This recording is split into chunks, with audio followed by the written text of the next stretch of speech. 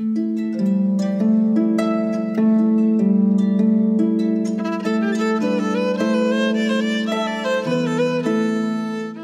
to the Poetry Society of Texas podcast.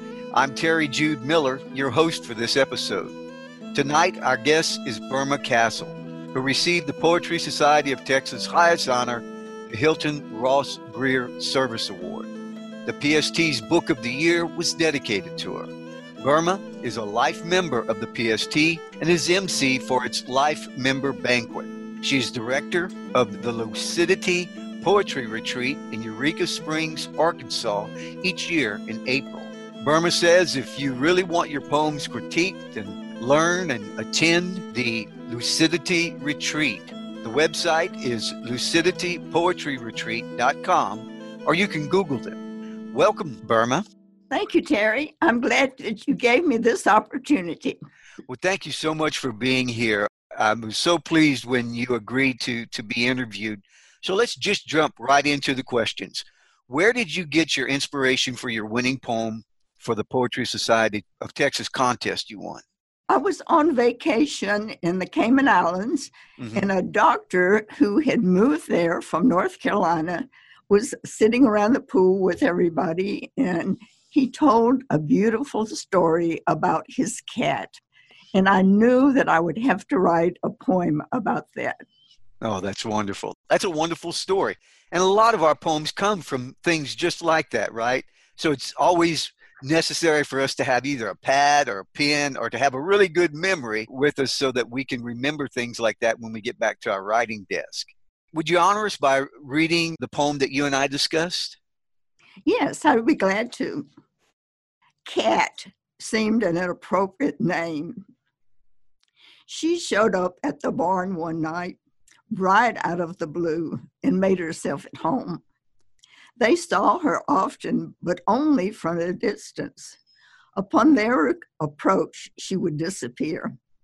They thought her female and definitely did not want bigger cat populations. So a trap was set and off she went to the vet. Time gained them a little more trust, but still not enough to touch. She survived on her own wits and looked healthy. Disaster struck his marriage, and he was left alone with Cat. Loneliness wasn't ever present with him as he imagined it was with Cat. So he decided to make life a little easier for her and began leaving a can of cat food on the backyard picnic table. He never saw her at first, but the food was always gone. One day, he decided to offer her an opportunity to be a little more friendly and left the back door open. He took his place in his easy chair and waited. Finally, she eased through the door, made her way through the perimeter of the house, keeping close to the baseboards. He never moved from his chair.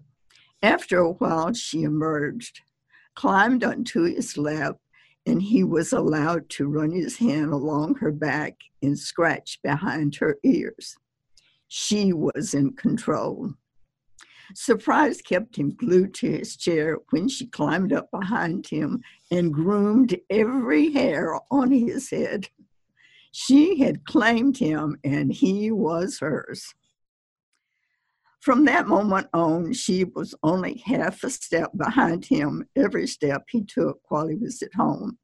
She no longer stayed at the barn, nor ate at the picnic table. Loneliness was no longer a dilemma for either of them.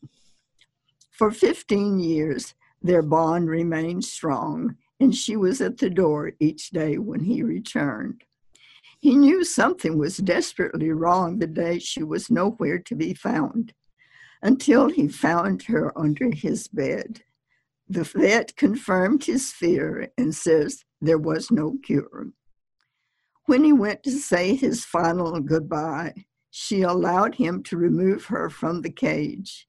He held her close and poured his love through a tender touch and whispered endearments into her ear. When he returned her to the cage, she turned and gave him a final look, as if to say, I know, but you'll be okay. Thank you, Terry. Oh, isn't that wonderful? You know, Billy Collins says that poetry is the only written record of the history of the heart, and that poem proves it. That poem proves it. That is just such a beautiful snapshot of time that you've captured in that poem and shared it with us. Did you write this poem especially for the competition, or did the poem have this other origin that you were telling us about? Well, I actually wrote it for the doctor. Oh, Um, okay. I gave the poem to him before we left the island, but later I worked on it and critiqued it. And then much later, I decided that would fit a category in the Poetry Society of Texas Mm-hmm. contest. Mm-hmm. And the subject matter for that contest was to be about you and me against the world. Oh, that's And of wonderful. course, this point finally dawned on me that it fit that category. Perfect match, a perfect match for that. In fact, Terry, I tell you what, the poem won a first place. It was a $150 prize, but more than that, it was going to be published in the Book of the Year anthology for PST, and that was a really big deal. And I also got to read it at the banquet when I received the award. I remember I was there. I was there when that happened. That was wonderful. I use the word wonderful too much, but that's the only way to describe. When I heard that poem, and you and I were talking about this show, I'd asked you, I said, could you read that poem? And you said, well, actually, I don't remember that poem. I don't remember, but I am so glad that you finally recalled which one I was talking about and shared it with our audience here. Now, let's talk about the poetic form you used for that poem. What would you say is the form of that poem? It's a free verse poem. You can tell a story in a poem much better with free verse than you can with rhyme, because that is structured and you have rules with rhyming poems. And if you don't know how to do rhyming poems, you can always find out things like that from the internet. Yeah. Just Google and you can find out. But the poem in most of my poems kind of find me. They either start out as free verse or as rhymed.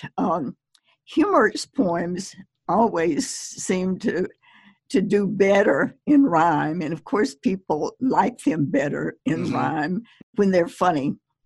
When I start out, it just kind of flows into a form. There are many forms that you don't write unless you intend to write them before you ever start the poem. Yep. But the ones that, in my case, are the better ones are the ones that just come to me. And select their own form. I know what you're talking about because Barb Blanks, she writes a lot of humorous poetry, and I noticed that a lot of it rhymes, that a lot of her humorous poetry rhymes. I've won poems. First place is on both the serious and the humorous. Most of my friends who write poetry do not write humorous poetry. Right.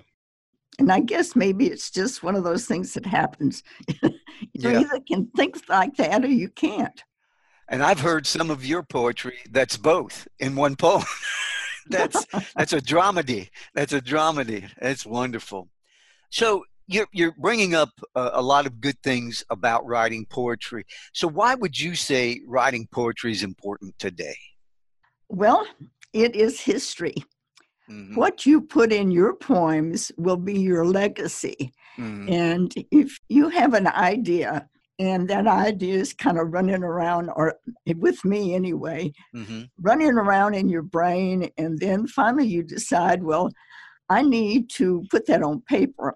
When I say on paper, the people who use their phones to do all kind of stuff, that's wonderful. However, if it's on paper, it can be gone back to, it can be perfected, and Yep. you don't lose it. Once, whenever I was on a trip, I wrote in my head a wonderful poem, Mm-hmm. and I went over it several times. It was embedded in my memory. Mm-hmm. And then I didn't write it down. And when Mm-hmm. I got home, the embedment Oh, failed bless your heart. because I couldn't remember it. I never was. How tragic. How tragic. That happens to me all the time when a poem idea comes to me in a dream or comes to me while I'm sleeping. And then I grab my pad and pen and I write it down the next morning. I don't know what the heck I wrote down. I was asleep. That's wonderful. What's your advice for new poets about finding poem ideas, writing, staying motivated to write? What advice would you give a new poet if someone came to you and says, I'm interested in writing poetry? What should I do? Well, you should read Mm-hmm. poetry. Mm-hmm. There's all kind of poetry on the internet, and some of it's not so good, Mm-hmm. but still read it. Sooner or later, you'll be able to recognize the good poetry from the other poetry, the good poetry. Right. And of course, make sure that you do read good poetry books. Mm-hmm. I'm not sure whether the libraries carry a lot anymore, but there are books that can be obtained from Amazon and people that you might know. I buy a lot of books and I read them all. Right. Sometimes I buy them just to help someone. Yeah. But reading poems that are not as good as the others helps you to recognize as a new poet the good from the other poems. Right. The first thing is to read. Mm-hmm. The second thing is to, like we were talking about, putting it down, your ideas down on paper. Mm-hmm. And you don't start out to write a poem and perfect it as you go. Right. You put the idea down, write as much as you need to write to cover it, and Mm-hmm. then you go back. Now, don't be like one of those people that says, it was given to me and I'm not going to change a word.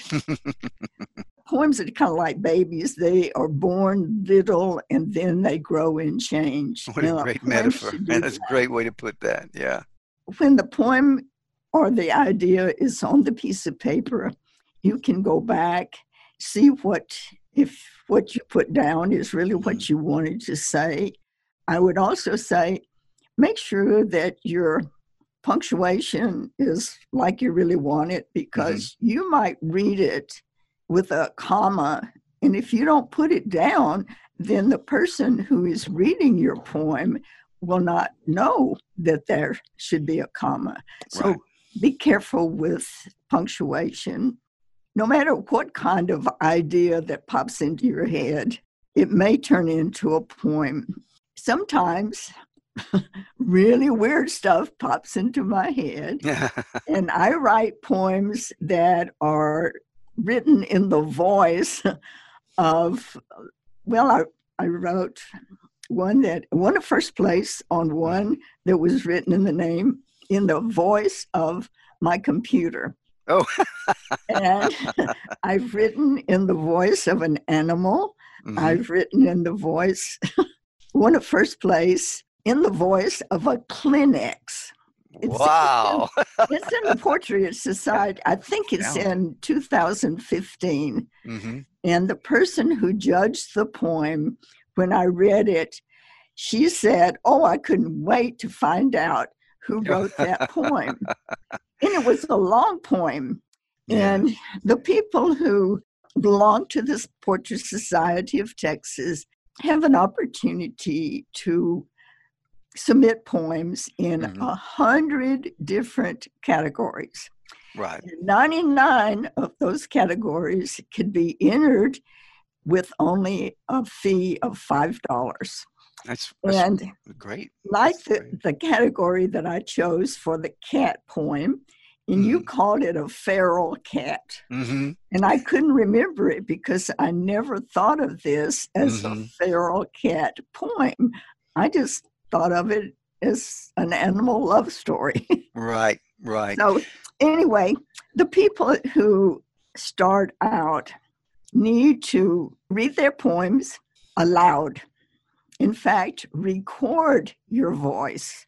See where you kind of hesitate or stumble or maybe That's an excellent suggestion. The word would be different. I'm sorry. I mean, that's an excellent suggestion, to record your poems. And because sometimes a poem, when you read it out loud, sounds a lot different than what you thought it would sound like when you wrote it down.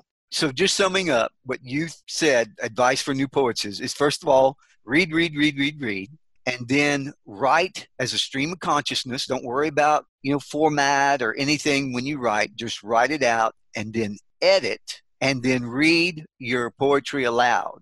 Have I got that summary right? Yes, you do. Wonderful. So we've talked a lot about the Poetry Society of Texas during this podcast. How important is the Poetry Society of Texas to poetry in the state of Texas? Is it important for someone to belong to this organization? I think that it's one of the best things that they can do. And sometimes new poets think, well, I'm not really a poet. Mm-hmm. But if you have written poems, when I first started, I actually wrote things that other people considered a poem, but I didn't because it didn't rhyme. Mm-hmm. After I learned that you could write other things that were actually poems, I was encouraged to send in to contest. Nobody's going to know that it's my poem. I don't have to feel like somebody's going to scrutinize it. Right. And if I don't get it just exactly right, I can't win anything if I don't enter. I can't know. And in the Poetry Society of Texas, when we have the awards banquet, afterwards they give us a list of all the poems, all the first, second, and third place poems. Mm-hmm. They call your name, and I like that. Right. Then the rest of them, the other 7, are listed in an order of how the judge picked them. Mm-hmm. And if you get a 10th place, mm-hmm. you have done a really good job with your poem. Oh, yeah, because sometimes there are 100 entries in that contest and you're coming out in the top 10%. That really says something about your talent. And recognition, don't we all love recognition for our work? So I find that that's one of the best things about the Poetry Society of Texas is we can go and get validation for our work. And not only venues like that, but the monthly contests that they hold. It's just a wonderful place.